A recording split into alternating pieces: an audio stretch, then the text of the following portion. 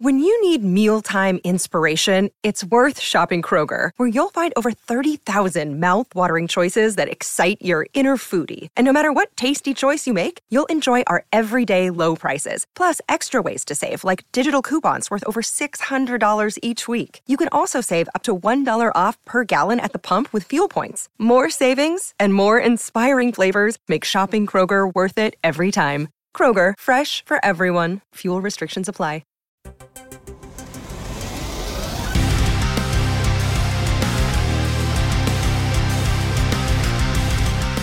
What is up, everyone? Welcome to There Can Only Be One, the podcast that puts together the all-star best of playlists of your favorite bands and artists. I am stoked for this one here, and not for the normal reasons of I love the band and all that, because I'm so used to it. Occasionally, whenever an episode comes up, there are musical blind spots, artists that you know they're there, and you probably know the singles, but as far as the remainder of the discography, you just never got around to it for whatever reason. And it's not out of any, specific intent to avoid the albums. You're specifically there to it's just there. And it was always in the background. And then you have to do the deep dive. And then you get this, introduced to a world of new music. You're like, I didn't even know this existed. And now I do. And you'll be surprised when you hear who we're talking about, because they have a massive discography, and that's the boss, Bruce Springsteen. So if I'm going to go down this road, if I'm going to be introduced to the boss, it's better to bring in a ringer. So joining me on the show, fellow Pantheon podcaster Jesse Jackson from the Set Lusting Bruce podcast. Jesse, welcome to the show. How are you doing, man?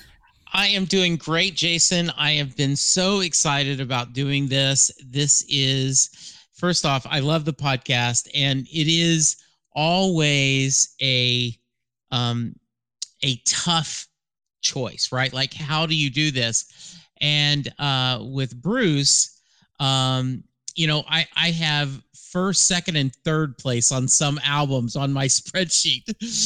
So I'm not alone then. So we're good. Yes, we are. Yeah. So thank you. And, we all have musical blind spots. In fact, a few years ago, I was part of another network, and we did our genre blind spots. Like, I've seen maybe 3 episodes of the X-Files, and people like, what? How could you have not watched the X-Files? Other people's like, I've never seen any of the Lord of the Rings films, and we just all shared our, and then people go, what? How could you do that? Because there is not enough time to see everything and hear everything. And I have, Led Zeppelin is one of my blind spots. I know maybe 2 or 3 songs, and that's it. And it's just not because I don't respect them. It's I haven't taken the time to explore. So I feel your pain, and I am thrilled that you still wanted to go through this journey with me. Is it bad that I point out that I have never actually sat down and watched a full episode of the X-Files, nor have I watched a full movie from the Lord of the Rings series?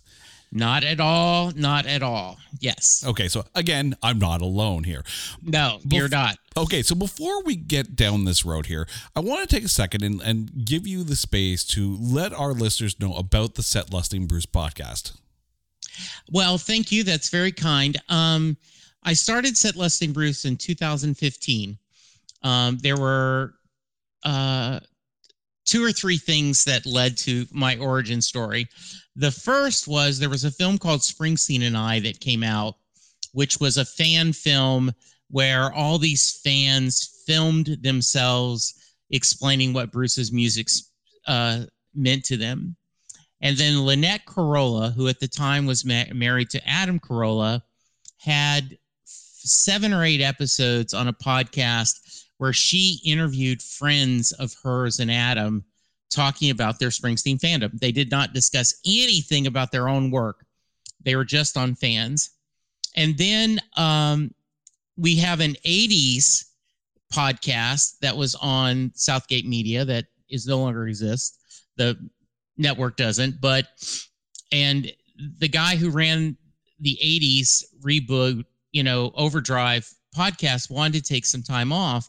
So he asked for guest hosts, and we discussed Stephen King movies. We talked Stephen King books, but we were picking the best albums, our favorite albums of the 80s. And I realized I could have picked all Bruce Springsteen's albums, So that kind of got together. So I reached out and I said, I think it would be fun to do a Springsteen podcast.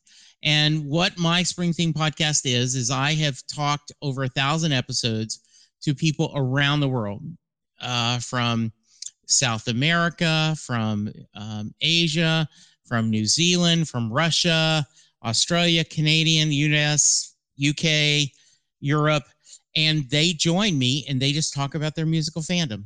And most times it's Bruce, but I've geared off and I've had people that love Van Morrison, Janet Jackson, just whatever they're passionate about, they share me. And the episodes are about an hour normally, and we just talk about the power and magic of rock and roll. That is absolutely awesome. And remember, you can find that podcast on the Pantheon Podcast Network. But now it's time to get into the Bruce Springsteen deep dive. But let's put all the rules out here on Front Street. We're about to go through 23 albums of Bruce Springsteen. As always, we are not doing any live albums or best ofs, and we're also excluding albums that are considered to be quote-unquote compilation albums. This actually includes The Promise because, well, let's be honest, at 23 albums, you have to draw the line somewhere. There were also a lot of award nominations, so we're only going to be listing the wins because, again, we don't want to be here all day. We're also not going to be talking about any soundtracks. So unfortunately, Streets of Philadelphia is one of those songs that actually isn't in the conversation. But don't worry, we have a lot for you here. We're going to start off in 1973 on January 5th in the release of Greetings from Asbury Park, New Jersey. The album peaked at number 60 in the US. It is double platinum in the States. There were 2 singles off of this one, Spirit in the Night, and I will admit, I was about a week ago old when I discovered that Blinded by the Light was actually written by Bruce Springsteen. I was surprised. This album was actually inducted into the Grammy Hall of Fame in 2021. So off of Greetings from Asbury Park, New Jersey, Jesse, what have you got? So this is the 50th anniversary of Greetings, and I went with Growing Up. The reason why is when Springsteen on Broadway, it is available on Netflix, but he opens with Growing Up. That is the first song he sings as he's telling the story, which makes sense because it's the first half of the podcast is kind of about his life. So I'm going to do Growing Up as my choice. As I was listening to this album, I was still getting over the shock that Blinded by the Light I discovered was written by Bruce Springsteen. Because I'm sitting there, it's like, this song sounds familiar. All of a sudden, like, wrapped up, like, oh crap, it's this song. Like, yes, I never knew. I never actually knew. So I was very surprised. But as I'm listening to this was a toss-up. Spirit in the Night gets my pick for this. Okay. But it was really tight because I was really feeling Lost in the Flood as well. Yeah. I've been lucky enough to hear Lost in the Flood live. Spirit in the Night is a song he does fairly often live.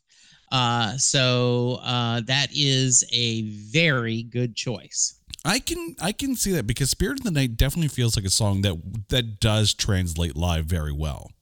Yeah. Yeah. Well, very good. All right. We now move on to November 5th of that year, 1973, and The Wild, the Innocent, and the E Street Shuffle. The album hit number 59 on the Billboard 200. It is double platinum in the U.S. There were 2 singles off of this one. 4th of July, Asbury Park, Sandy, and Rosalita, Come Out Tonight. I have to admit, the longest song on this album stole my heart. New York City's Serenade. Like right from like the epic piano intro to the almost like a loungy storyteller kind of vibe. Like this was a good, long, slow burn. Yes, it it was close to being my choice. In 2016, he was doing a 3-night show in MetLife Stadium in Jersey. And the first night he had opened with, New York Serenade with strings. And I had tickets for the second night. We're like, we've missed it. We had the wrong night, but he opened it again. Yeah, great choice. I'm going to go with the hit. I'm going to go with Rosalita. I just think Rosalita is such a joy, and it currently is when I started a new gig and they said, what's a motivation quote you use? And I could have done a bunch of them, but someday we'll look at this and it'll all seem funny. I think it's something to remember when you're in the middle of a bunch of crap that, later this will come back and you'll tell a story about it and it'll be a funny story. I love that quote. I love that line. That's awesome. Yeah. We now move on to a little album, Born to Run, released August 25th, 1975. The album hit number 3 on the Billboard 200. It is 7 times platinum in the US, double platinum in Australia and Canada, platinum in New Zealand and the UK. There were 2 singles off of this one, the highest charting being, of course, Born to Run. It hit number 23 on the Billboard Hot 100, and the album was inducted into the Grammy Hall of Fame in 2003, and rightfully so. So off of this album, there are some phenomenal songs off of this album. What did you go with? So this is definitely Sophie's choice. Often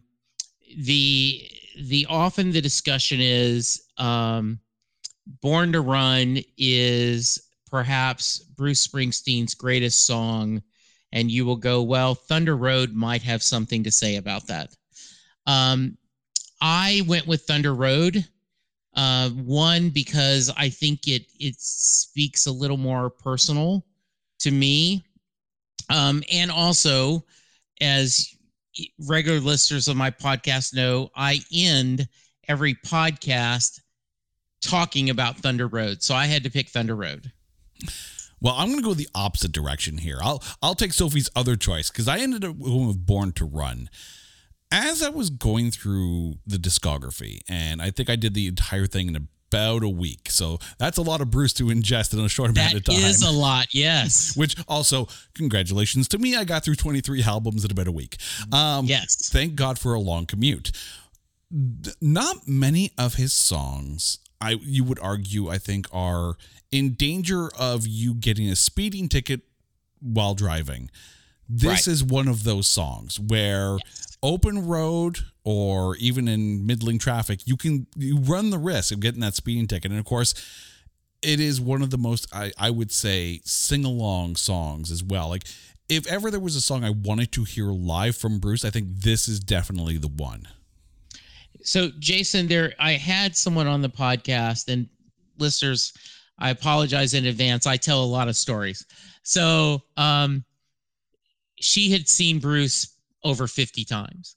And she was explaining that, she really didn't need to hear Born to Run live again. And I said, I get that. I said, but think of the person who's never seen Bruce live before, and they go to a show and they don't get to hear Born to Run. And she goes, wow, you're right. And I have a wonderful friend, Mark from UK, says, during a live show, I stare at the band. I stare at Niels. I stare at, Max. I stare at Bruce. I stare at Little Steven, all of them. But on Born to Run, I turn my back to the stage and I just look at the crowd, enjoying it. I love that. And, it's funny. I remember going to see Iron Maiden on I think it was the Matter of Life and Death tour. And they were really heavy into promoting that album. So, of course, they were playing a lot of tracks on that. And that album is phenomenal. Absolutely phenomenal. Don't get me wrong. But I remember at the end of the night, and I'm sitting there going, they did not play Run to the Hills. Like there was no 2 minutes to midnight. And you're right. I felt like I missed out on something. And for certain songs, I get it. Like, yeah, sure, they've been played a million times, but every show is going to be somebody's first. And if you went to hear that song, I get it. I'm also a big Krista Berg fan. I can't believe I just put Iron Maiden and Krista Berg in the same story here, but here we are. And it's the same thing, is that anything post Lady in Red, there's going to be someone who wants to hear Lady in Red. So if he doesn't play it, they're going to feel left out, which, side note, the first time I ever saw Krista Berg was pre-Lady in Red, so I have seen him in concert not play Lady in Red because it hasn't been written at that point. So, first off, I love you said that because one of my favorite statements is every comic book is someone's first comic book. And so therefore, when you're writing a comic book, you have to make it inclusive. Every live show is someone's first show. I'm now going to totally lose your audience with very outdated references, but hang with me. I was watching The Tonight Show with Johnny Carson. Ding, I'm older than dirt. Linda Ronstadt was one of the guests, and he said, I understood you went and saw Frank Sinatra. And she said, so wow, 3 people that are under 25 years ago, who the hell are they talking about? And she said, yes. And she goes, I get tired of singing Blue Bayou. I get tired of singing Poor Pitiful Me. And I'm just like, I don't want to do this.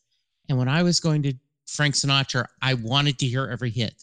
I wanted to hear My Way. I wanted to hear Luck Be a Lady Tonight. I wanted to hear Stranger Than the Night. And I realized, wow, that's what my audience is.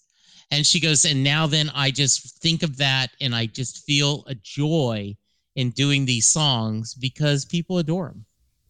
And that's the thing. Like, when you have an artist with, let's be honest, a massive discography, and they're still putting current stuff out there. I mean, there's some artists that are out on just basically what they'll call legacy tours, right? It's like there's play the hits because that's what people want, and that's okay. It's totally fine, But artists that are still putting new music out today, they want to play that new music, and you can only squeeze in so many hits unless you're doing like 2-3 sets in a night, like a cover band, and that's okay. But there's always going to be those songs that always have to be in the set list no matter what. Absolutely. Yeah. We now move on to June 2nd, 1978, and the release of Darkness on the Edge of Town. The album peaked at number 5 on the Billboard 200. It is triple platinum in the States and platinum in Australia and Canada. There were 3 singles off of this one, the highest charting being Prove It All Night. That hit number 33 on the Billboard Hot 100. So off of Darkness on the Edge of Town, what did you go with? So Darkness on the Edge of Town is what many hardcore Springsteen fans will name as their favorite album. I do not put it that high just for because I did not become a hardcore fan till like 2002. And so I have a greater affinity to that newer stuff. But I had 5 or 6 fans join me, and we went through a 64 song countdown. We did 64 Bruce Springsteen songs and went it down, and Racing in the Street ended up being number 1. And so as much as I love a lot of stuff, Factory and other stuff on Darkness at the Edge of Town, Racing in the Street, to me, when I first heard that, it was like an adult Beach Boy song. It is Bruce's version of Little Deuce Coupe, Shut Down, 409 with adult themes. So I adore Racing in the Streets. You mentioned 409, and I'll be honest, I listen to Road Trip Radio a lot on Sirius XM. That song gets played ad nauseum on Road Trip. So I can just, all of a sudden I have the lyrics going in my head, and now I can't get it out. So damn it. Yes. The interesting thing here for me is that in a lot of these cases, I'm coming at this also as a musician. So sometimes it's the groove that gets me, as opposed to this, the song and the popularity of it. So Adam Raised a Cain really snagged me with the groove on that song. It's just one notch below Badlands, but it was tough. It was tough deciding between those two. Yeah, I really would have. I mean, Badlands is amazing. And so I really, really gave a lot of thought to. And the other one that had a lot of, I mean, I really debated on doing it is, Promised Land. I'm not a boy, I'm a man, and I believe in a promised land. I really, really thought about picking it. So, yeah. It's funny because you often mention the lyrics, and as I'm listening to this, for me, it's either the groove or the instrumentation. Yeah. So I have a feeling just in these first couple of albums and how this thing has been going, I'm curious if we're actually going to match up on any of the songs because of the different avenues that we're approaching this from. Jason, that what makes a great discussion. Yeah, lyrics are always at first for me. And so, in fact, Jungle Land is a meh song to me. And people that's heresy. Jungle Land is his greatest epic. It is one of his best songs. And I acknowledge that Clarence's sax solo is brilliant, but the lyrics don't speak to me the way that something else does. So yeah, great. Yeah. And then there's some artists where it's all about the lyrics. I mean, we recently did an episode on the Nixons, and I swear by Zach Malloy's songwriting in that more from a lyrical standpoint, even though the band is has some hardcore bangers on those albums. So again, I guess it all depends on the artist in question. But now we're moving on to The River. Double album released October 17th, 1980. The album hit number 1 in the US, Canada, and Norway. It is 5 times platinum in the US, triple platinum in Australia, double platinum in Canada and New Zealand, and it's platinum in the UK. There were 7 singles off of this album. Hungry Heart charted the highest. It hit number 5 on the Hot 100. So off of The River, what did you go with? So the story Little Steven tells is that The River got them their first radio hit, and that got them girls coming to the show. He is a big fan of The River. 2016, Bruce toured doing The River in its entirety. My Independence Day was close. Independence Day is an absolutely beautiful song about a father and a son both loving each other and not knowing how to tell it to each other. And when Bruce does it live now, he is the older than his father was when he wrote it, which gives this sense. But once again, I'm going to go lyrics. Jason, we talked a little bit about your day gig. I'm going to make a guess that whether you are a CEO of a multi-billion-dollar company or the guy working in the mailroom, when the foreman calls time on Monday, when the foreman calls time, I've already got Friday on my mind. I think all of us on Monday morning are already thinking about Friday night. And so Out in the Street is my pick. Out in the Street was in second place for me. Okay. We almost matched up. We almost. Yeah. And I have to give, kudos to The River, for being a very strong contender as well. Yeah. But as I was writing down notes for some of the songs, settings kind of came into me, almost like the way I would want to actually listen to this song if I was purposely putting myself in a position to listen to the song. So when I came to Fade Away off of this album, literally the quote I have written down here is beer in hand and guitar by the campfire. That's how this song feels to me. Yeah. Also a very good beer. Yeah. Yes. Oh, that's great choice. Great choice. In a lot of ways, if you could only have one Springsteen album, there's a lot to be argued. Obviously, Springsteen Live, which is 4 albums, is a good cheating. But The River has a little bit of everything. It has the rock and roll. It has the party sounds. It has the slow ballads. So yeah, great choice. It's funny too, because there are other songs on here where they get the beverage reference. So yeah, I can now see an episode on your show where you're pairing songs with beverages, kind of thing, kind of like you would with food. Ooh, okay. I'm going to make a note that we need to do that. That would be good. That's good. How to craft beer your way through Bruce Springsteen? I can see it now. Yes, absolutely. Yes. We now move on to Nebraska, the album, not the state. Released September 30th, 1982. The album peaked at number 3 on the Billboard 200. It is platinum in the US, Australia, and New Zealand. There were 2 singles off of this one. Atlantic City actually charted in Canada at number 49. And it's funny because I'm in Canada and that's the song I ended up going with. But off of Nebraska, what did you go with? So, do you know the legend of Nebraska? I don't.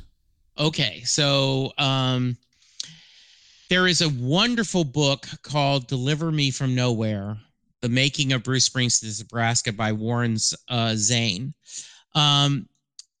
After The River, they had their first success, and Bruce bought a little bitty, like 4-track recorder, and he recorded these songs on a cassette as demos to bring to the band for the next E Street Band album. The legend is everyone, how success has many fathers, failures has, is an orphan. A lot of people say, but sooner or later, someone said, this is the album. So the cassette that he was carrying in his pants without a cover with lint on it ended up going to the record company, and that's what they released, obviously cleaned up.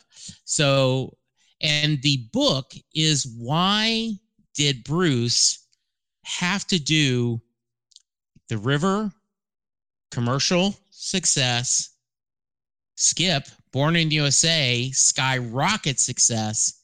Why did he need to take a step back and do such a quiet album? The goths and punks will all pick Nebraska as their favorite album. My song is Highway Patrolman. I think it was actually Sean Penn did a film based on this song. And listeners, do yourself a favor, Google Highway Patrolman Johnny Cash, and you would have, much like Hurt, you go, oh, that's a Johnny Cash song. You will listen to Highway Patrolman by Johnny Cash and go, oh yeah, Johnny must have wrote this one. See, that was my thought process about Blinded by the Light. I thought it was a Man for Man song, but apparently exactly, no. Yeah. It's a Bruce Springsteen song. It's interesting, too, because as I was listening to Nebraska and I knew Born in the USA was right around the corner, I'm like, this is a massive tonal difference from what was to come, and a little bit off of, I mean, you could see or you could hear, some quieter stuff on The River, so it made sense. But knowing that Born in the USA was right around the corner, it's almost like a left turn at Albuquerque in hindsight. Yes. And the whole premise of the book is why. Why did he need to do this? And it is it's a very dark album. And it is and we've been there is rumors there's an Electric Nebraska out there. But it's never come to the thing. He has done a few songs, absolutely, on, that with the band. And I think Atlantic City is one of, Dancing in the Dark is obviously the song that's covered the most by people, but Atlantic City is close. The band did a version. there's just been a lot of versions of Atlantic City, so that's a great choice. Yeah, that was my number 2. It has a very Neil Young vibe as well. And yes, I agree. As someone who has played Hearts of Gold live, this is one of those songs that kind of fell into the wheelhouse that I guess I'm comfortable with. Yeah, good. We now move on to just this tiny little album here. Yeah. Born in the USA. Released June 4th, 1984. It hit number 1 in multiple countries, but only number 11 in Ireland. It is, do the math here, 17 times platinum in the US, 16 times platinum in New Zealand, 14 times platinum in Australia. It's diamond in Canada, triple platinum in the UK, and double platinum in Germany. So it sold a couple copies. There were 7 singles off of this one. All of them hit the top 10 on the Billboard Hot 100, but none actually hit number 1. However, that being said, Dancing in the Dark hit number 1 in the Netherlands, and both Born in the USA and I'm on Fire hit number 1 in New Zealand and Ireland. At the Grammys, Dancing in the Dark won the Best Vocal Performance Male in 1985, and the album itself was inducted into the Grammy Hall of Fame in 2012. So off of this, very obscure album, what did you go with? By the way, Bruce has never had a number 1 single, which is, people kind of find that hard to believe. You don't, because you've done the research. But I went with No Surrender. Dancing in the Dark could have done it. I love Glory Days. It's fun working on the highway. There's a lot of great songs, but in 2015, I was diagnosed with colon cancer.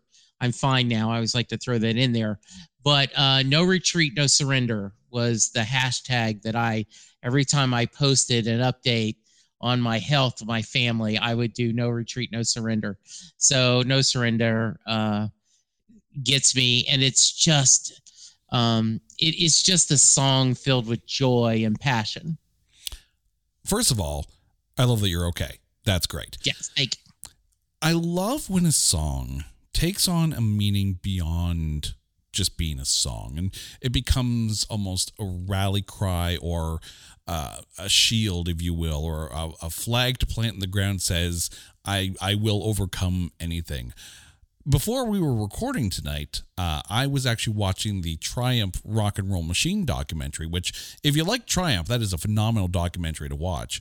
And one of the fans on there was talking about how Fight the Good Fight was his, song to fight cancer with. So whenever a song can achieve that kind of connection with the fans, I think that is something more special than, any chart hit, whatever the case may be. That's when a song becomes more than just a song. So that is awesome. For me, off of this album, I ended up going with I'm on Fire because I have a confession. Born in the USA as a song bores me. And I think because it's just so repetitive. And again, it's one of those things when I'm listening to a song, I'm like, okay, can I play this live? Would I play this live? And it's just a little on the repetitive side. Glory Days, Dancing in the Dark, they're good songs. But for me, it's the mood and the vibe for I'm on Fire. So one of the things that, by the way, great choice, 50% chance that if you go up to a guy in a bar or a restaurant that has a guitar, you throw money in the tip jar. Can you do a Bruce Springsteen? 1 out of 2 chance he's going to do I'm on Fire. Not surprised. Right? Because it's a good song, and it's a short song, and it's a pretty easy song. Yeah. I will say, anytime anyone mentions Born in the USA to me, the first reference that comes to mind is the movie Canadian Bacon. And I don't know if you've ever seen this film or not. I have. The Greatness of John Candy. Yes. But it's just that scene where they're driving the garbage truck and, obviously the song's on the radio and they're trying to sing along and all they know is the Born in the USA part. And then they get to the verse, the verse is like, yeah. Born in That's great. Oh, I love that.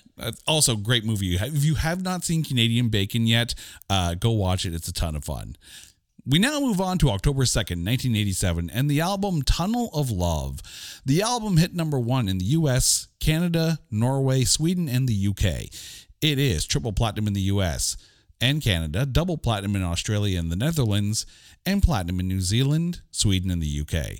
There were 5 singles off of this one. Brilliant Disguise hit number 5 on the Hot 100 and number 1 in Norway.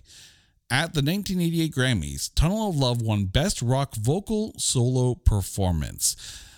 Off of this one, what'd you go with? So I'm going to go back to my F Cancer playlist. First off, I love the song All That Heaven Will Allow, partly because there is a line where he says, "Hey, buddy, I left my wallet in my other set of pants, slip me in." And I'm like, okay, you're in the dance. You can't buy her a drink. You can't get her a Coke. I mean, what are you going to do? But the reason I pick it is the fourth verse is, "Now some may want to die young, man, young and gloriously. Get it straight now, mister. Hey, buddy, that ain't mean. Because I got something on my mind that sets me straight and walking proud. I want all the time, all that heaven will allow." And that was on my F Cancer playlist. Love it. Yeah. Absolutely love it. I mentioned earlier that I had, again, paired a beverage with a song. Yeah. So as I'm listening to One Step Up off of this album, a bourbon barrel-aged beer. Just try and picture it. Yes. Yes. Like a good, thick bourbon barrel-aged beer. One that's been aged for a while. That's how this song feels. And as I'm going through the albums, every now and then I discovered that when you have an artist that has different, not necessarily different styles of music, but definitely lots to choose from and lots of different, like not every album is the same when it comes to Bruce. You know, you have a lot of this, like just take a look at Nebraska and Born in the USA, 2 totally very different albums here. And you find yourself gravitating towards one type or another type of the songs that the artist writes and puts out. For me, I find that when Bruce hits that mellow vibe, that's kind of seems to be my pocket. Yeah. And the Tougher Than the Rest would be one that would with a draft beer, right? Because that's, it's his most country of his songs. Absolutely. And once again, I was lucky enough. I was in Houston, Texas, and someone had a sign for One Step Up. And he said the E Street Band has not played One Step Up since like the reunion tour. And he says, "You have made your bed, sir. We do not know this song." And Bruce started playing it. You hear him, "Band, join softly." And it was truly a great moment. I love that song. If I have to pick, Tunnel of Love would probably be my favorite album. You know, it's funny. As I was listening to these albums there, it's like I was trying to find the album that spoke the most to me. And we haven't gotten to that album yet. Okay. So I'll let you know when we get there. Don't worry. Yes, Don't please. worry. That sounds great. Yeah. Hey folks, Stefan Shirazi and Renee Richardson here from the Metallica Report. And we are proud members of the Pantheon podcast family, where the best of music and podcasts unite. We've got something pretty cool for you. We're giving away an exclusive Metallica merch package worth over $250. That's a whole lot of Scary Guys, Skulls, M72, and other sought-after Metallica swag. And we've made it easy for you to win. Follow and share the Metallica Report, and you're in the game. Go to pantheonpodcast.com/Metallica, enter your email, and hit that button to be entered to win.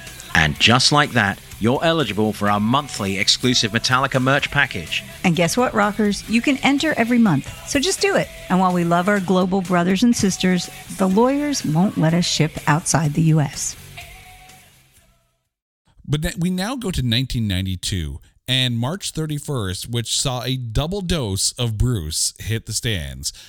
Of course, there was Human Touch, which peaked at number 2 in the US, number 1 in Ireland, Norway, Sweden, and the UK. It is double platinum in Canada and platinum in the US and Sweden. There were 3 singles off of Human Touch, with the title track peaking at number 16 in the US and hitting number 1 in Norway.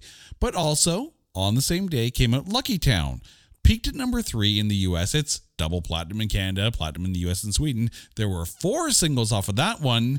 Better Days peaked at number 16 in the US. So you see very parallel performances for both Human Touch and Lucky Town. So let's start with Human Touch.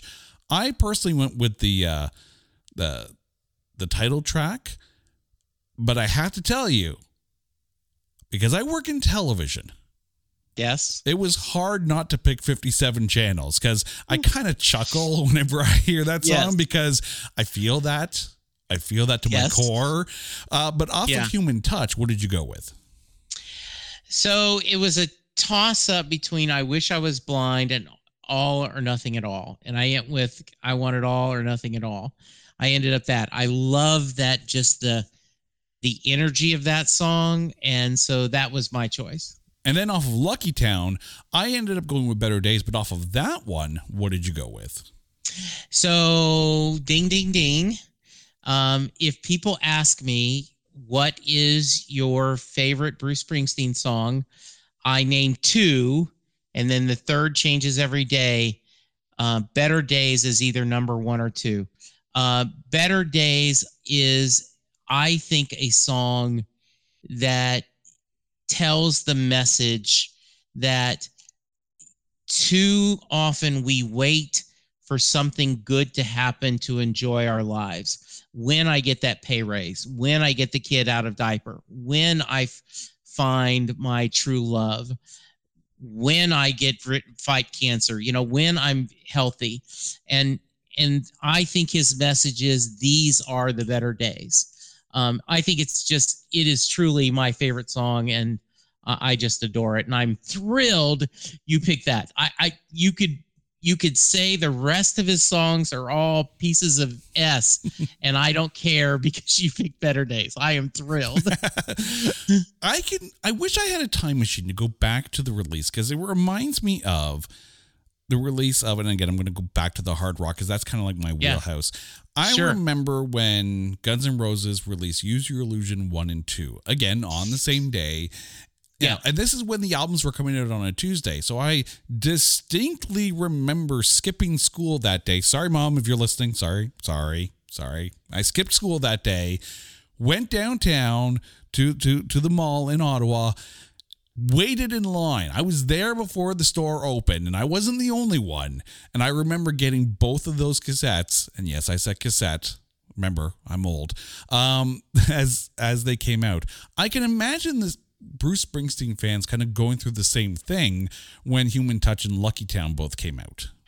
Yes. Of course, there is a little bit of controversy, because this is after he fired the E Street Band, and Human Touch and Lucky Town was the other band.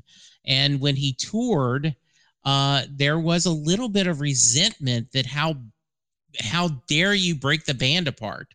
And then, in 90, and we will get to this in a minute, when he got the band back for a little EP, they're like, okay, maybe it's going to happen again. So, yeah. But before we get to that, we need to get to The Ghost of Tom Joad, released November 21st, 1995. The album peaked at number 11 in the US and is gold in the States. There was one single off of this one, The Ghost of Tom Joad. Although it did not chart in the US, it did hit number 34 in Canada. And at the 1997 Grammys, the album won for Best Contemporary Folk Album. So off of The Ghost of Tom Joad, what did you go with? So I was really tempted to go to Youngstown. Youngstown is a great song. But when Little Steven was filming Lillehammer, his series set in Norway, Tom Morello toured with the E Street Band, and every night they would do Ghost of Tom Joad with Morello playing lead guitar. He tells the story about the first time he was with he was gonna do Ghost of Tom Joad on stage with Bruce. So I love the version with Tom playing it, and so I think of it, and so that's gonna be my pick. It was hard not to pick that song because it's such a vibe, it's such a mood, and again, as someone who does like some of the bit more, I guess, the sedate versions of Bruce Springsteen songs. But I will say the electric version of The Ghost of Tom Joad on a later album, again, both versions. With Morella. Exactly. Both easily good. But I ended up going with Youngstown because you're right. It is such a good song. And the melodies and the harmonies on that really work out well. Yeah. I mean, the cannons that won the war,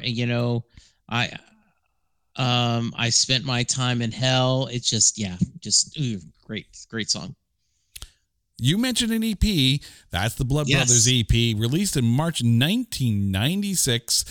I will say that I am so glad that this album is there because, as I mentioned at the top of the show, we weren't touching any soundtracks. Right. The Jerry Maguire soundtrack produced one of the better soundtrack songs, in my opinion, that Bruce Springsteen has put out, and that's Secret Garden. The string version on this, I was really curious how this was going to play out because I love an orchestra in a song. I do. I still remember one of the first song I sat down when I got my first classical acoustic guitar. The first song I ever tried to teach myself was Queensryche's Silent Lucidity because A, I'm a Queensryche fan, B, apparently I like odd timings, but that song has such a wonderful orchestration to it, and that's when, the connection between, and I used to play in orchestra in high school, so maybe it's not that far-fetched for me to like that. So when I saw a string version of Secret Garden, I'm like, it ends here.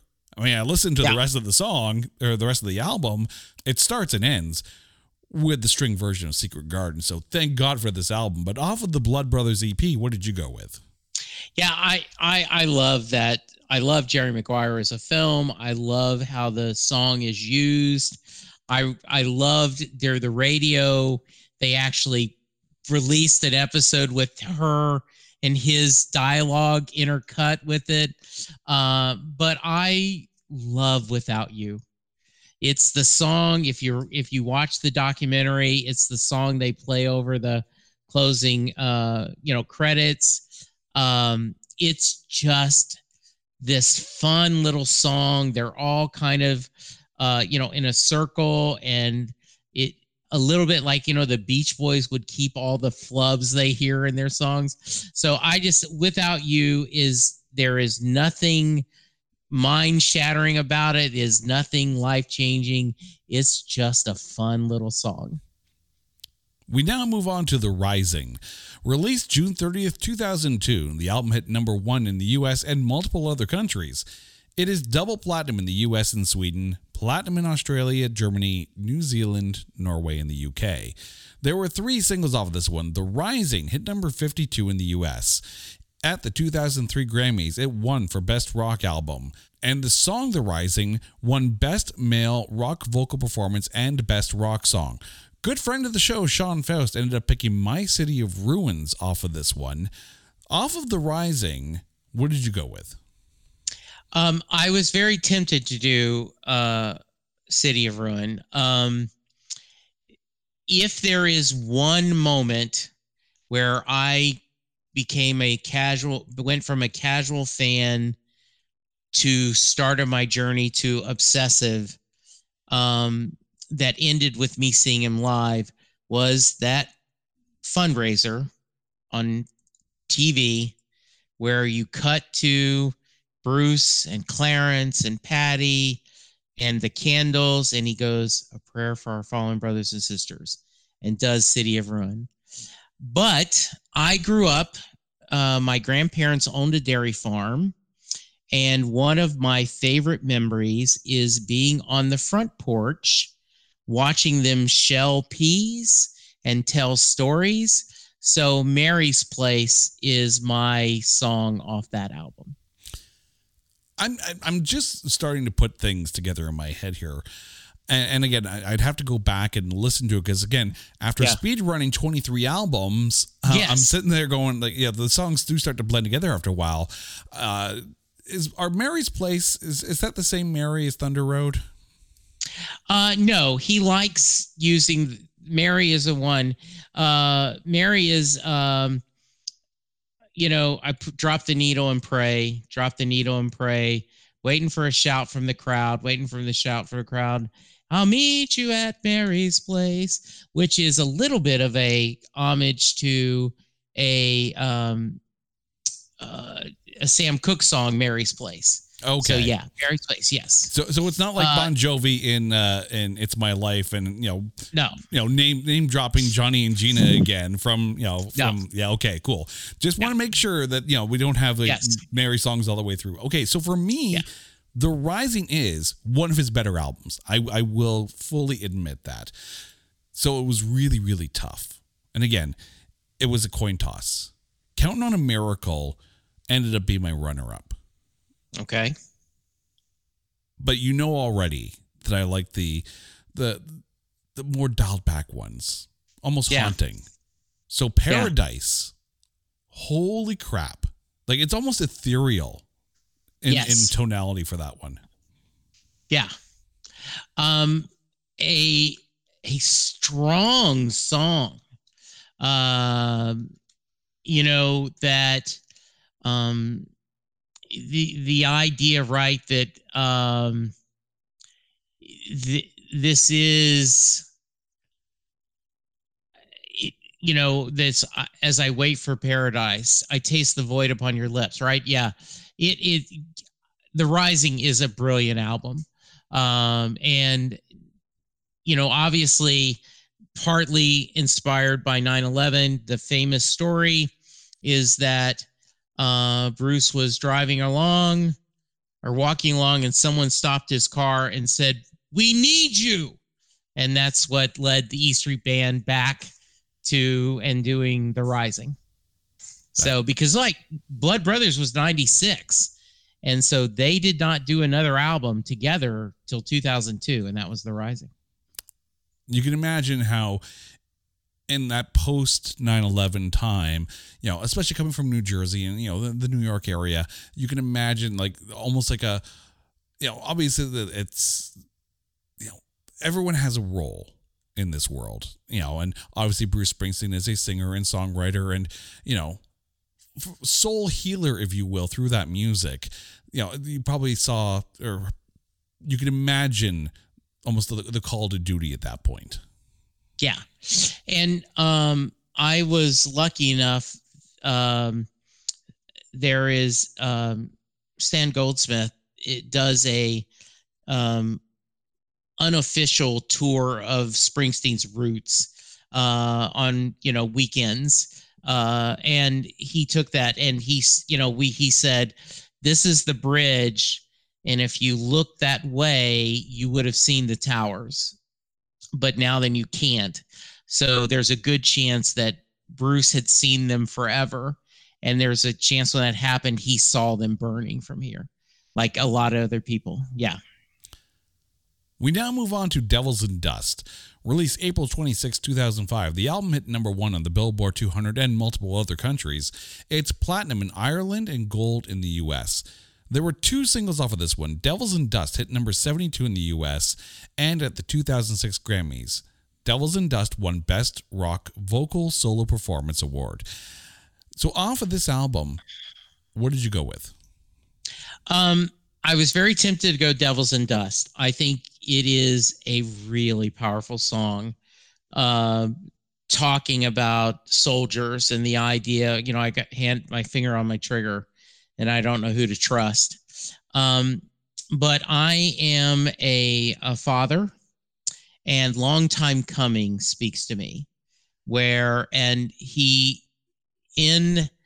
he did a Storytellers, a VH1 Storytellers, and he talked about the story.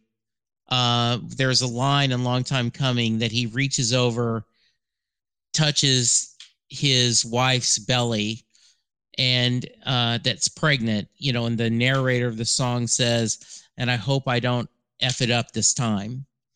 And he says, reality is, I hope I don't F it up this too much this time. He says, I couldn't work the rhyme, but the reality is too much. So I just love Long Time Coming. Off of this one, and as I mentioned, normally I seem to be going for the more mellow, dialed back vibes. Not this time, though. Not this time. I went with some fun on this one. I ended up going with All I'm Thinking About, and maybe it's one of those, after a while you need some fun tonic, and this song provided a lot of that. Great song. I think Devils and Dust is underappreciated as an album of his. Another fun story, Paul McCartney and Ray Charles had been featured in Starbucks and have sold tons of CDs, and they were planning to put Devils and Dust, but Reno unfortunately kept the album from being, because it was explicit, because Reno he is meeting with a woman, shall we say, that has the oldest profession, and she talks about, for extra, you can put it in an uncomfortable place like the backseat of a Volkswagen for us Kevin Smith fans. Oh man. And we've covered that movie already on It's Not That Bad. So, go listen to the Mallrats episode of that podcast. Yes. I love that because I do. It is not that bad. It is really, yeah. Okay, we now move on to We Shall Overcome, the Seeger Sessions, a covers album focusing on songs made famous by Pete Seeger. The album was released April 25th, 2006, and peaked at number 3 in the US. However, it did go number 1 in Norway and Sweden.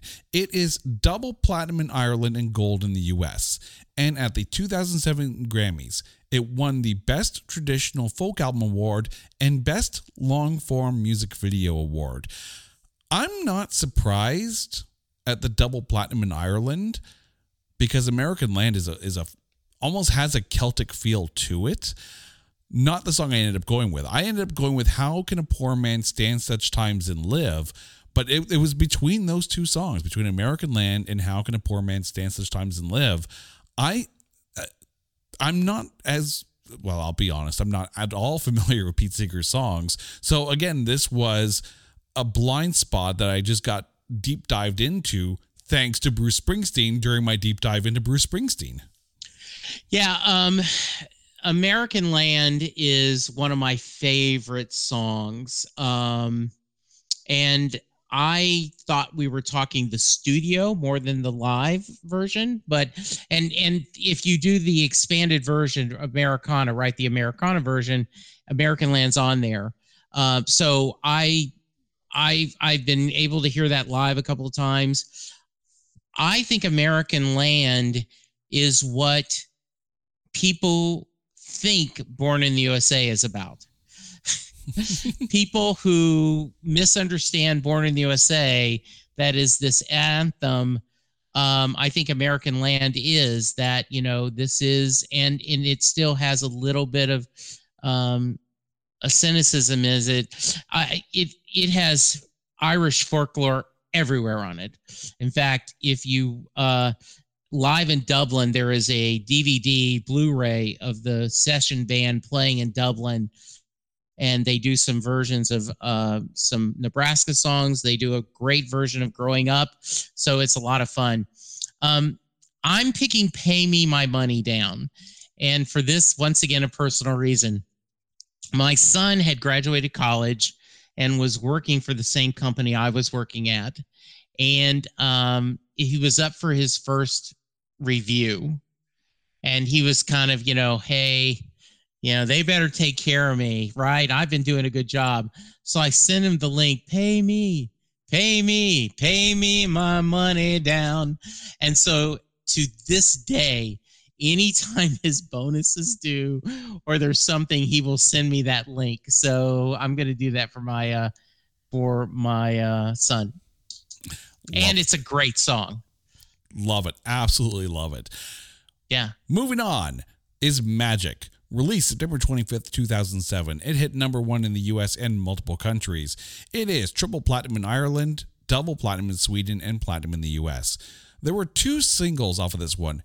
Girls in Their Summer Clothes charted the highest in the US at number 95, but Radio Nowhere actually hit number 2 in Norway.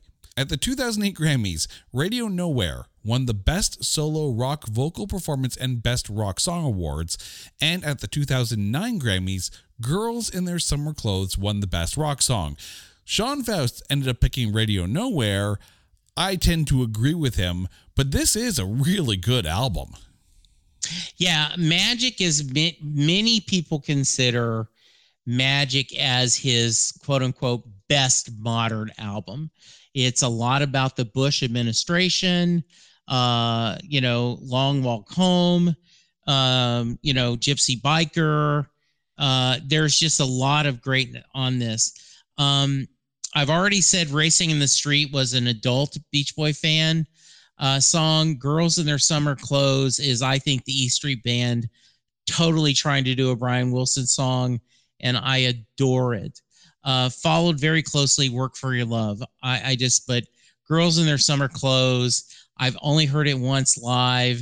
I would love to hear it again. It's just truly one of my favorites. So that was an easy pick for me, even though it's number 1, and then there's 4 other songs that are 1A. Yeah, I had I'll Work for Your Love as one of my almost songs, as well as Last to Die. Phenomenal album. Yeah. I am curious, before we move on here, I am curious, because you've mentioned a number of these songs and how you've, had a chance to hear some of them live. In all the times and all the songs, that you've seen Bruce Springsteen live, I ask you, is there a bucket list song from his discography that you have not heard live yet? So yes, and this will come up in a little bit. So I will. I will tell the story then, but I'm going to tell you now. High Hopes. There was a song called "This Is Your Sword." This is your shield. And it is a gospel song. It is just flat gospel song. And I wanted to hear that so bad, Jason. I wanted to hear it so bad. And at the show in Houston that I was telling you about, where he did One Step Up, he came out and he opened with Seeds, which has the lyric "In Houston Town" in it, right? Last time I saw him in Houston, he opened with Seeds. I found out afterwards that they were supposed to open with "If I Was Your Sword," "If This Is Your Sword." And Morella, right before they stepped on stage, said, "Hey, we're in Houston." And Bruce called an audible, scratched out my wish list song, and played Seeds. So, yes. You see what happens? You see what happens when you realize what city you're in? Just pull the Spinal Tap, say hello, Cleveland, and play the damn song, okay? There you go, yes. We now move on to Working on a Dream, released January 27th, 2009, hit number 1 in the US and multiple countries. It is double platinum in Ireland, platinum in Canada and Sweden, and gold in the US. There were 4 singles off of this one. Working on a Dream charted highest, hit number 95 in the US. At the 2010 Grammys, Working on a Dream won the Best Solo Rock Vocal Performance Award. So off of Working on a Dream, what did you work out? So, and many Springsteen fans would say this is his least successful album of the modern era, not counting. We'll get to another one in a couple of years. Working on the Dream was played at the Super Bowl. It is an absolutely great song, but I'm going to go with a song that was that ends it. It's Terry's song. It was about his longtime assistant. It's very sweet, but talking about losing his friend. And so I went with Terry's song. Though I was really tempted to do Working on a Dream, because I do think that is a good song. I will say, Bruce Springsteen had one hell of a Super Bowl performance. Yes. Like, absolutely. Yes. Like, when I think about, the Super Bowl performances really of we'll say the last 20 years. Right. His is up there. I remember distinctly, actually, since we were talking about post 9/11, I remember the U2 performance being absolutely phenomenal. There have been some wonderful Super Bowl performances. There have been some not so wonderful Super Bowl performances, but Bruce Springsteen, I think, definitely brought the energy that it required. Working in sports, I fully, exactly. I got a chance to, watch a lot of them on TV. So his was good. So, Jason, what often every year during the Super Bowl, there's a lot of discussion, and Springsteen fans all say, by far, he is number one. And I always go, I think YouTube and Prince may have something to say about that. I mean, U2, the power after 9/11 and them doing that and him showing the flag on his shirt and that list of all the victims. And it rains during Purple Rain. I mean, Prince, God wanted Prince to have a good show. So yes, but I do agree that Bruce is absolutely, and I routinely pull it up on YouTube and just watch it. It's such a fun 10, 12 minutes. I think, you have to give credit to Bruno Mars. I think his was also very well done. Yeah. And a few years ago when they had Dr. Dre and all that, I know that was for people who grew up loving hip hop. That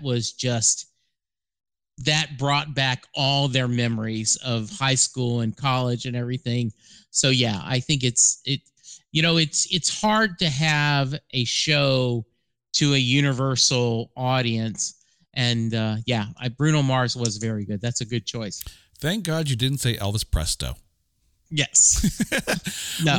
We now move into 2012 and March 6th, and this album came in like a wrecking ball. Hit number one in the U.S. and multiple countries. It is platinum in Germany and Sweden and gold in the U.S.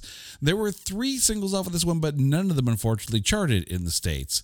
Off of Wrecking Ball, what did you go with? So my number one song, if not Better Days, is Land of Hope and Dreams. I absolutely adore that song. It is, I spoke it at my father's funeral. I quoted it at one of my best friend's funerals. I absolutely, Land of Hope and Dreams is just, I think, epic. Wrecking Ball is probably 2 or 3 on my list of favorite albums. There is a version of American Land on it. There is Death to My Hometown. We Take Care of Our Own, which is one of his other songs that can be very misunderstood if you don't care. A lot of Irish tint to Wrecking Ball. There is that feeling of Irish. So yeah, but Land of Hope and Dreams. It is actually my pick as well. So I was wrong. We actually do match up on a few of these here, which is kind of funny because I had 2 songs. I mean, yes, I give full kudos to the studio version of American Land off this one here. But the 2 songs that were really vying for my pick were this one and a completely totally different one, This Depression. And that song's got one hell of a dark vibe. And, again, more of the dialed back ethereal feel that I really found I was connecting with as far as his discography goes. But you're right, Land of Hope and Dreams is really uplifting and a wonderful song. Yeah, there is a great moment. I don't know if your audience has not watched Springsteen on Broadway. There is a great moment where I will not spoil the whole story, but he gives an introduction and he starts playing Dancing in the Dark. And as the song ends, he transitions to Land of Hope and Dreams. So Dancing in the Dark, and then he transitions to Land of Hope and Dreams. I just think it is, you'll need a good companion on this part of the ride. It's just something special. Moving on to January 14th, 2014, and the release of High Hopes. Hit number one everywhere. It is gold in Australia, Ireland, New Zealand, Sweden, and the UK. There was one single on it, High Hopes, but it did not chart. High Hopes is actually my pick off of this one here. The drum work and the horn section. Like, this has got it all. But I will say, Down in the Hole was also a phenomenal song, and that one's mainly for the violin work. Yeah. There is a lot of fans do not like this because a lot of these songs were released on bootlegs before, so they didn't feel like this was a new album. I don't collect bootlegs, so I didn't.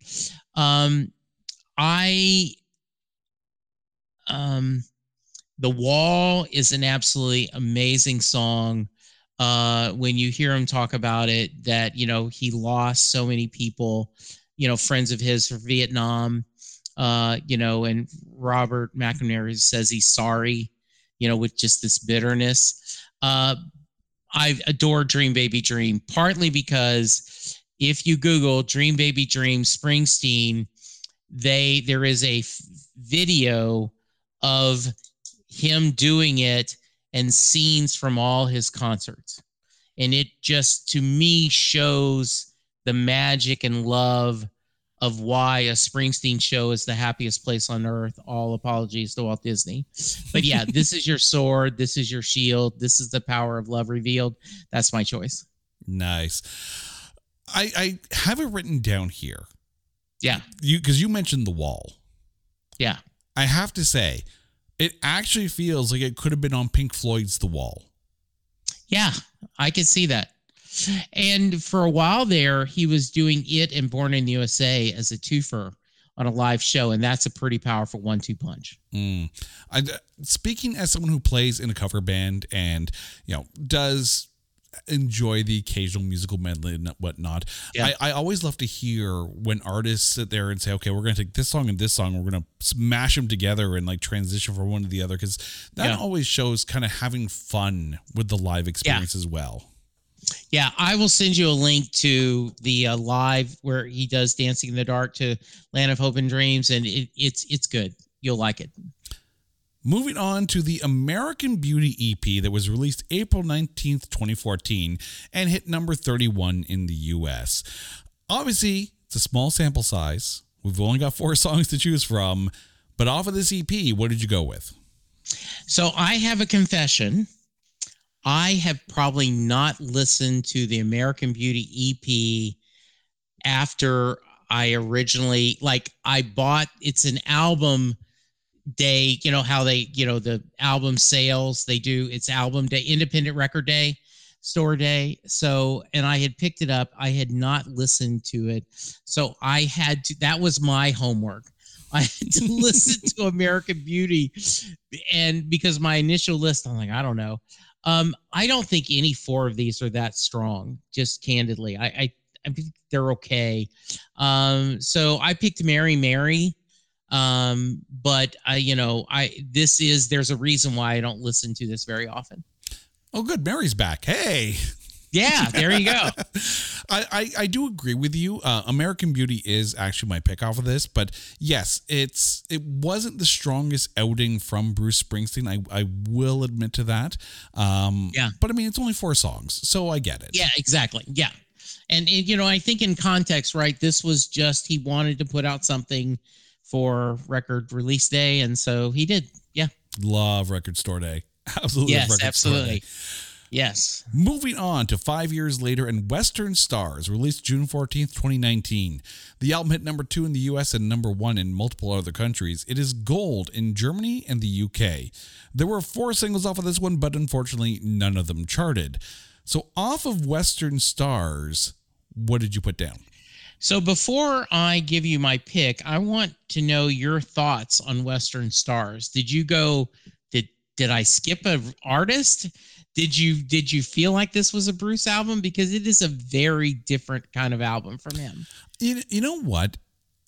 It still felt like him to a point. Okay. And I say that because, you know, you go back to some of his previous songs and you had, you know, different vibes and different, like you go back to Nebraska, right? And that having a very Neil Young vibe. So there are multiple facets to Bruce Springsteen, and this album didn't necessarily surprise me in the almost country kind of feel to it. Jimmy Webb, Glenn Campbell, Burt Bacharach is what it has that feel. Yeah.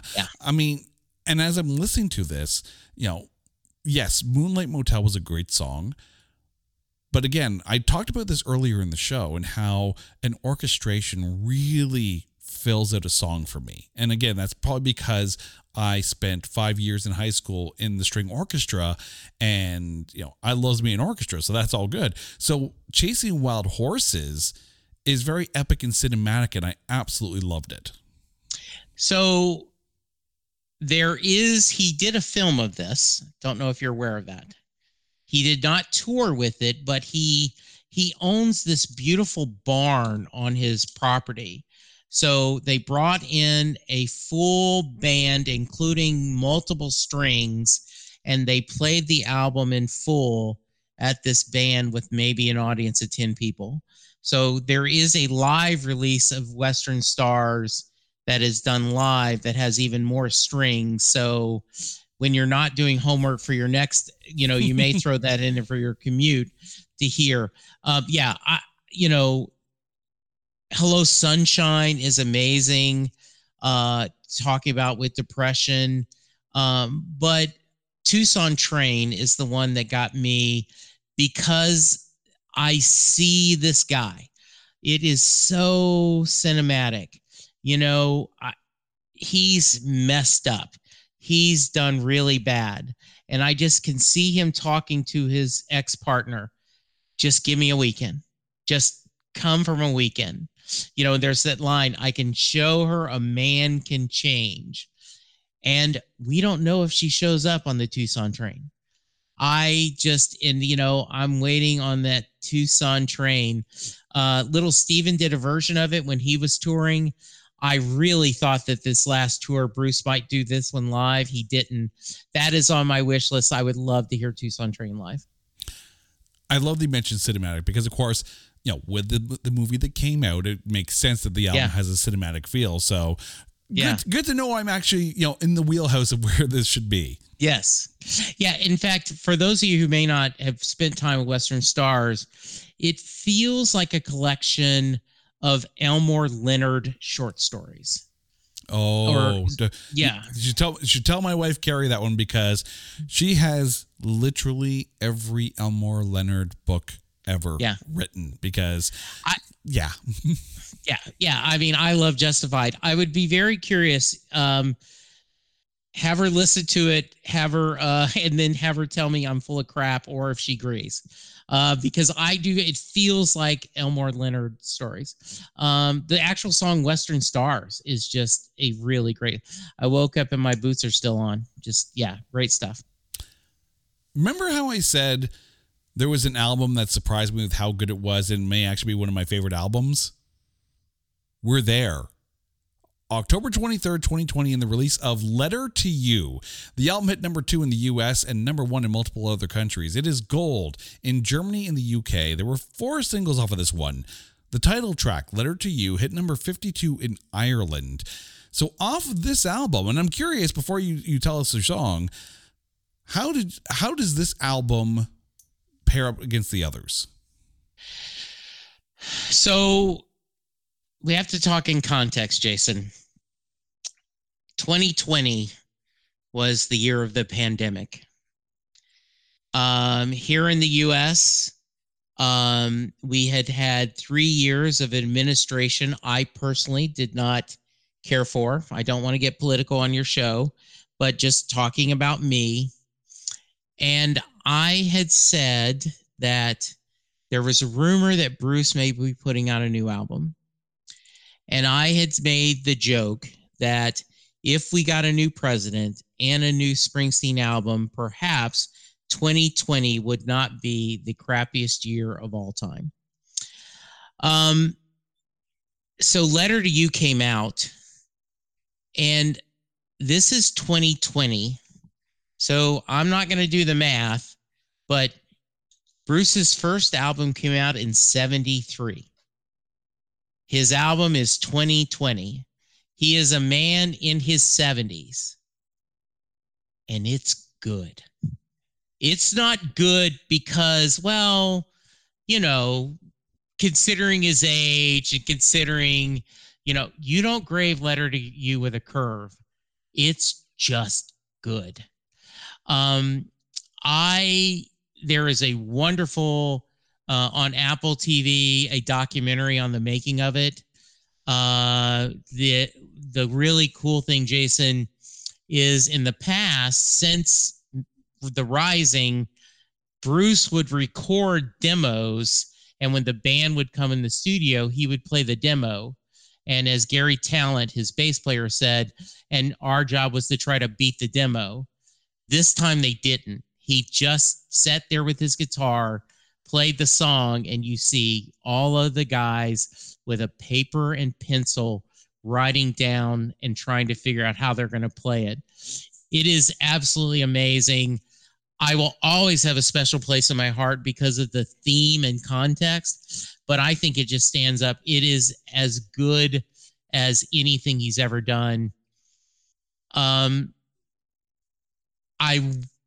really want to go If I Was the Priest. I adored If I Was the Priest. I got to hear it live twice. It is a song that he said that this had never been played live since 1972, right? This was one of the songs he did for John Hammond. But I went with Power of Prayer because I just love that, you know, the idea that rock and roll is that power of prayer. It is, and it's what my show's about. It's about that this music heals us and it combines us and it helps us mourn. So yeah, Power of Prayer. Can you tell I'm a little excited about Letter to You? I was about to say, and I was curious too, because again, as I mentioned, this is my musical blind spot, you know, or at least one of my musical blind spots. So much of this was brand new music discovery for me.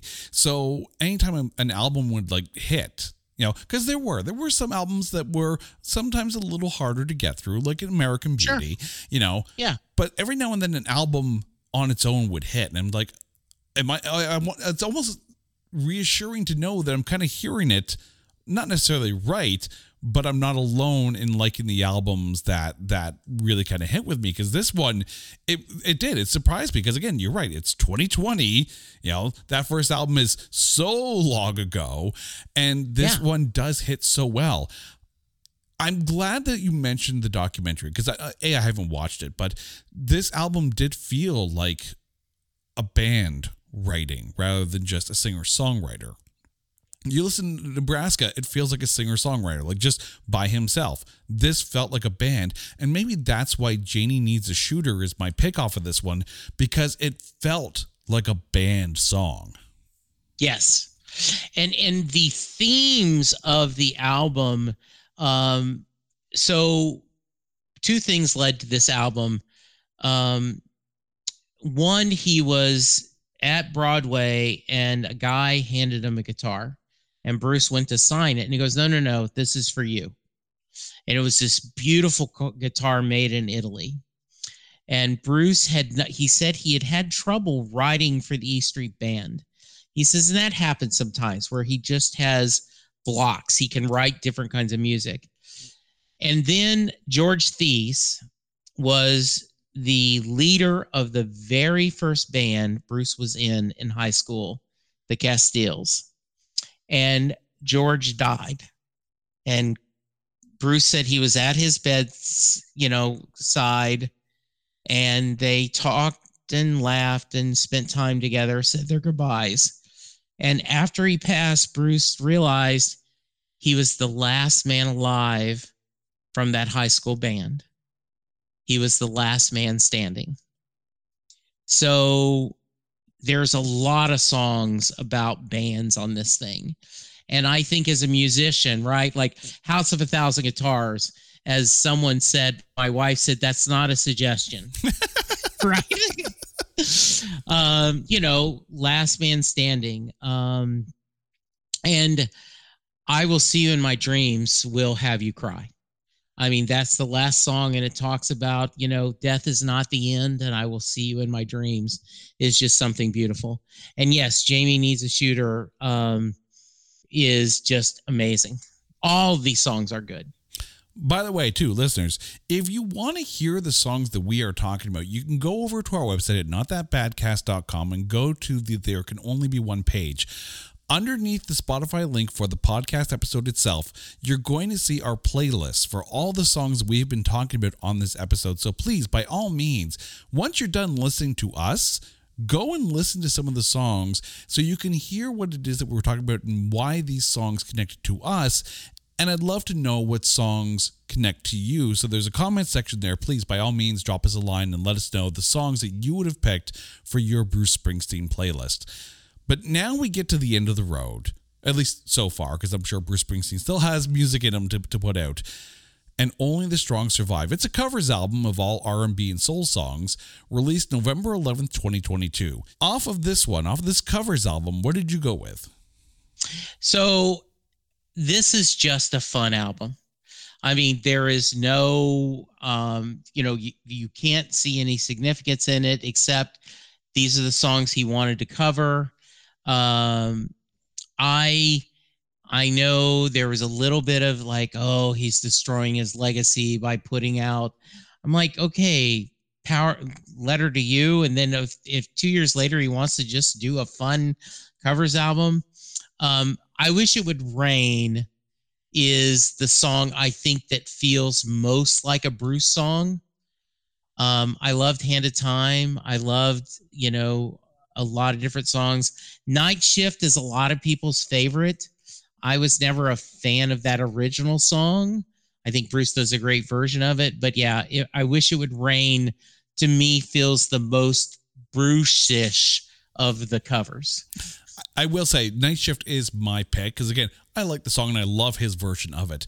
Yeah. Oh, great. He does it live, and I'm happy every time. Yeah. It surprises me, though, that you say that people are saying that, why, try to ruin the legacy. I don't think it does.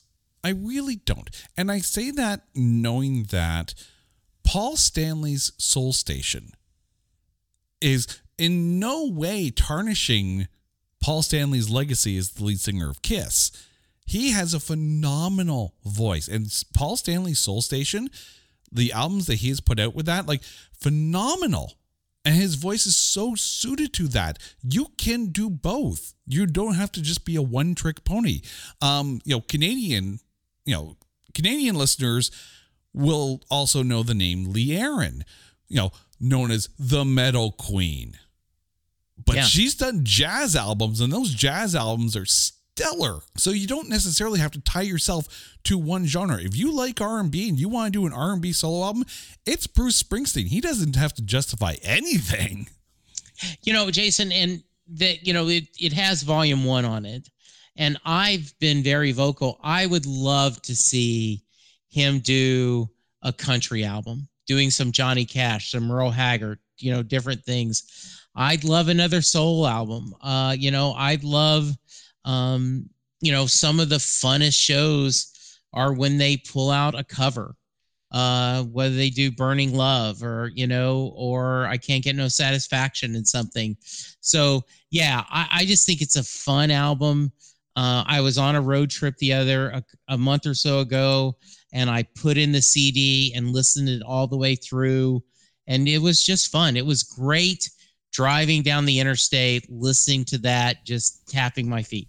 Yeah, and the other thing, too, with a covers album is that it gives you a little insight into, the musician's likes, the artist's likes, because not all the time are you going to have artists who solely like and listen to the same kind of genre that they perform. I think about Queensryche's covers album, and you had like songs off of the Jesus Christ Superstar stage play in there, and it works. I would love to see, and I don't know if anyone else would, but this is me in a bubble, I'm just going to say it anyways. If Bruce Springsteen were to do another soul tour or another soul album, I would love to see a co-headlining bill between Bruce Springsteen doing R&B soul covers and Paul Stanley's Soul Station, now that Kiss is no longer doing anything. That would be fun. That would be a lot of fun. I agree.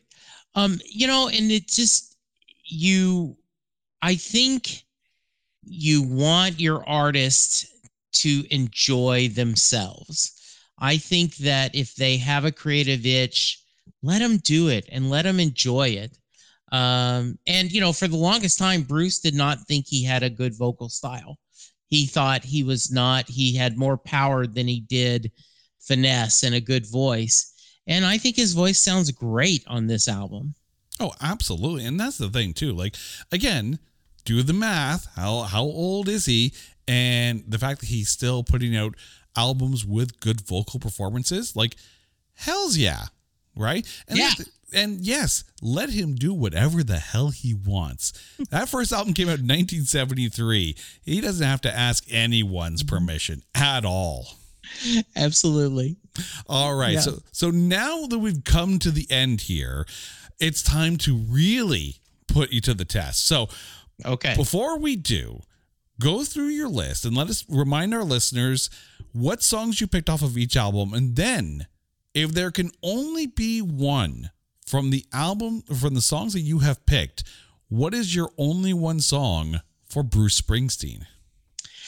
So that's actually pretty easy for me. I had, growing up, Rosalita, Thunder Road, Racing in the Street, Out in the Street, Highway Patrolman, No Surrender, All That Heaven Will Allow, All or Nothing at All, Better Days, Ghost of Tom Joad, Without You, Mary's Place, Long Time Coming, Pay Me My Money Down, Girls in Their Summer Clothes, Working on a Dream, Land of Hope and Terry's song. I changed it last minute. Land of Hope and Dreams, This Is Your Sword, Mary Mary, Tucson Train, Power of Prayer, Wish It Would Rain, Land of Hope and Dreams. I mean, just by far, Land of Hope and Dreams. If I could only, between it or Better Days, and if I have to pick, it's going to be Land of Hope and Dreams. Great song. How about you? Okay, so for me, off of Greetings from Asbury, New Jersey, I went with Spirit in the Night. From The Wild, The Innocent, and The East Street Shuffle, I went with New York City Serenade. From Born to Run, I went with Born to Run. From Darkness on the Edge of Town, I went with Badlands. From The River, I went with Fade Away. Off of Nebraska, I went with Atlantic City. From Born in the USA, I went with I'm on Fire. Off of Tunnel of Love, I went with One Step Up. From Human Touch, I went with Human Touch. From Lucky Town, I went with Better Days. From The Ghost of Tom Joad, I went with Youngstown. Off of the Blood Brothers EP, I went with the string version of Secret Garden. Off of The Rising, I went with Paradise. Off of Devils and Dust, I went with All I'm Thinking About. From We Shall Overcome, the Seeger Sessions, I went with How Could a Poor Man Stand Such Times and Live. Off of Magic, I went with Radio Nowhere. From Working on a Dream, I went with My Lucky Day. Off of Wrecking Ball, I went with Land of Hope and Dreams. From High Hopes, I went with High Hopes. And from American Beauty, I went with American Beauty. From Western Stars, I went with Chasing Wild Horses. From Letter to You, I went with Janie Needs a Shooter. And from Only the Strong Survive, I went with his cover of Night Shift. But if there can only be one, and this is tough, because there's a couple in here where they could be the song, but if there can only be one, I think it's got to go with I'm on Fire.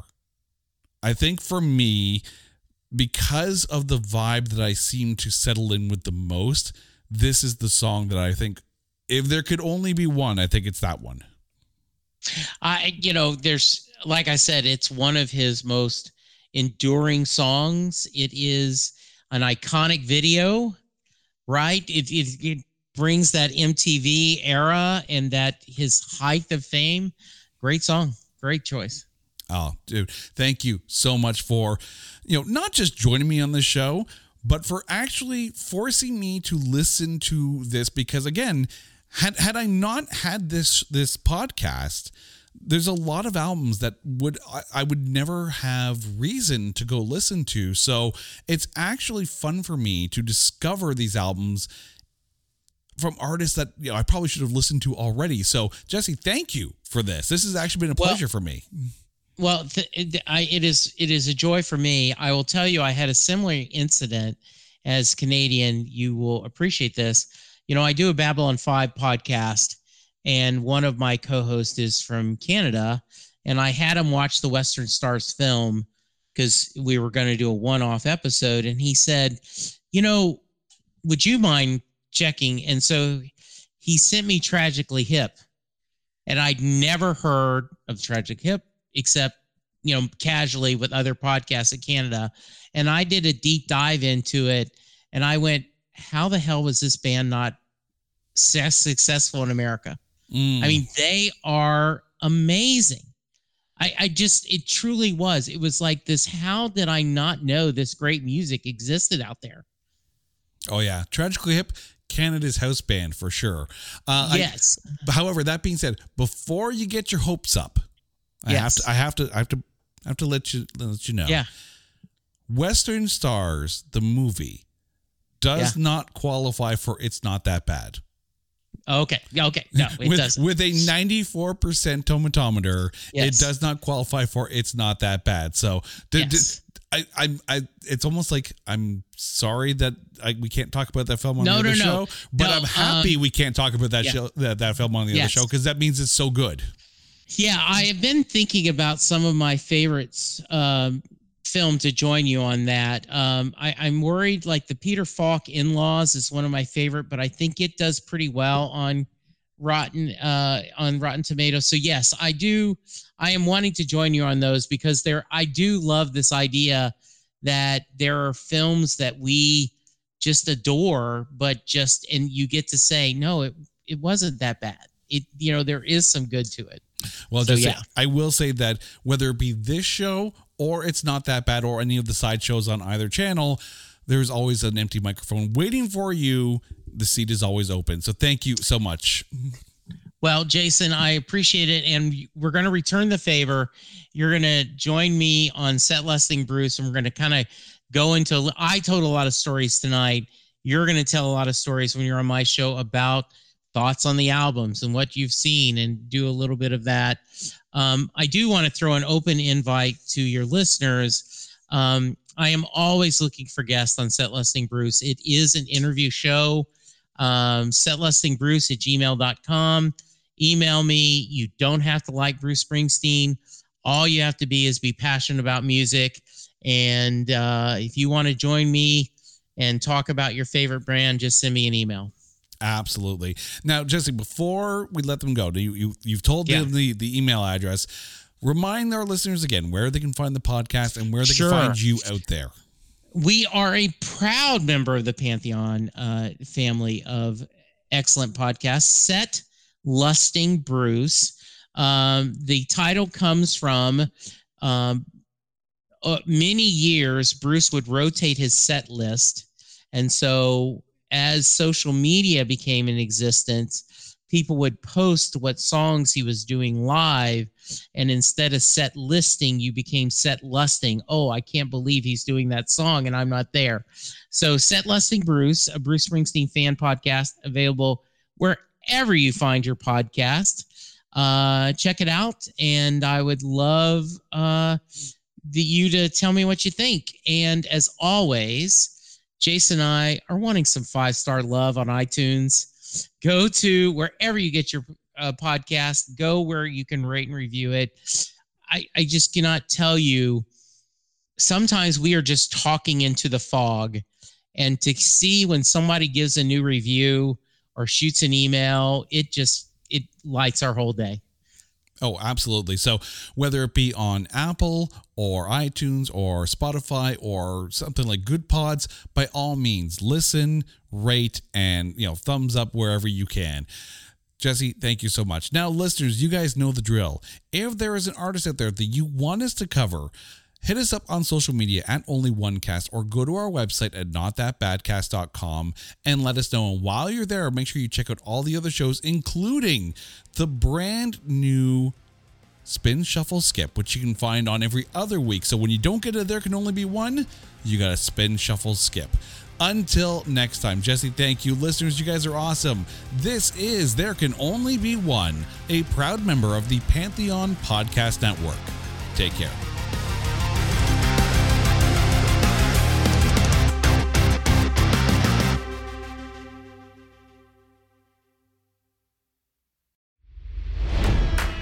It's NFL draft season, and that means it's time to start thinking about fantasy football.